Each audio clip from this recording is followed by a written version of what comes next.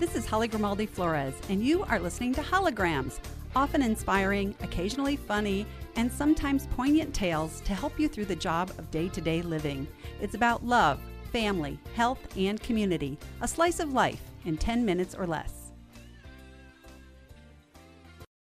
A recent weekend getaway was just what my husband and I needed. We spin in different vortexes at times, and earlier this year committed to spending time away together with some regularity. Luckily, I have a friend with a rental along the northern fork of the Yuba River in Northern California. We pulled into the driveway early Friday and immediately began to relax. After settling in, we poured some wine and took a short hike down to the river's edge. The path is steep and rocky, but not long. Across the river and up a few hundred feet, we saw a small group of people on a deck, also enjoying a libation. They waved at us enthusiastically, and we waved back. One of them was yelling something and pointing. "Hello!" I yelled back with equal fervor. "What? I can't hear you." Again they yelled and pointed, and then I heard them. "Bear! Right there!" We looked across the water to the sight of a young bear navigating away from us into the woods. He, let us just assume he, was young, which made me think a much larger and protective bear might be nearby. We went back to the house and made dinner. The next day was equally relaxing. My husband's version of fun included a 10-mile run up 2,200 feet of elevation. My version included a walk into town for milk. We spent the day soaking up the sun, walking along the river, reading, and having real conversations about what we value in our relationship. That evening, we decided to walk into town for dinner. The sleepy little borough only offered 2 choices. We stopped for a drink at the only bar and found we were also the only patrons. We decided to call it an evening and walked back to the rental. Upon our return, I saw the refrigerator door was open and chastised my spouse. He's prone to such absent-mindedness while having too much fun. It was still light out, and I was considering walking back down the path to the rocky beach. Looking toward the edge of the lawn, I asked, "Honey, had you noticed this statue of a bear in the front yard?" I was admiring a realistic-looking bronze piece of art. My husband stood up and said, "That's not a statue. That is a bear." The cub sat so still I didn't believe it was real, but before I could grab my camera, it turned and left. My husband chided me a bit and then said, "Is that our box of crackers on the lawn?" Taking a quick inventory, we soon realized the bear had made himself at home while we were away.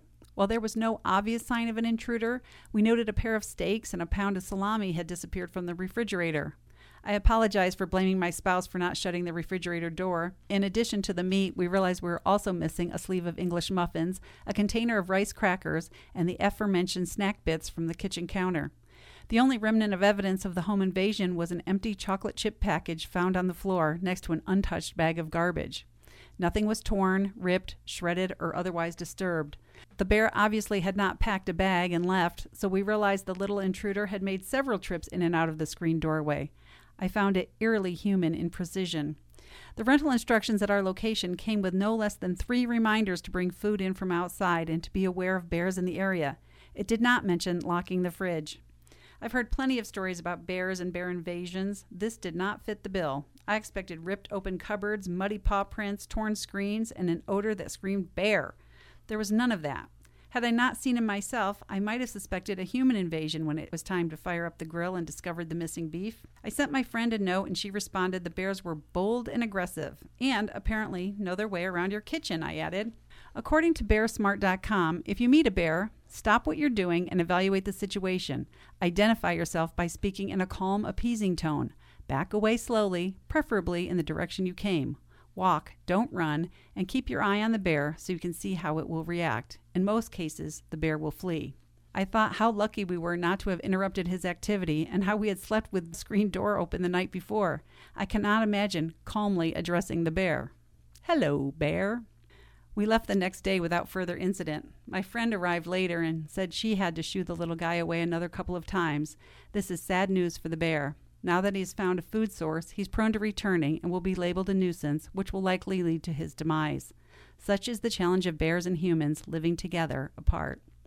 We have another getaway scheduled in a few weeks. I vote for something a bit less rustic, possibly some playtime in the city by the bay. I know I can bear that. Many of these essays were previously published in the Family Focus section of the Union newspaper, a division of Swift Communications. The podcasts are recorded at KNCO Studios, owned by Nevada County Broadcasters in Grass Valley, California.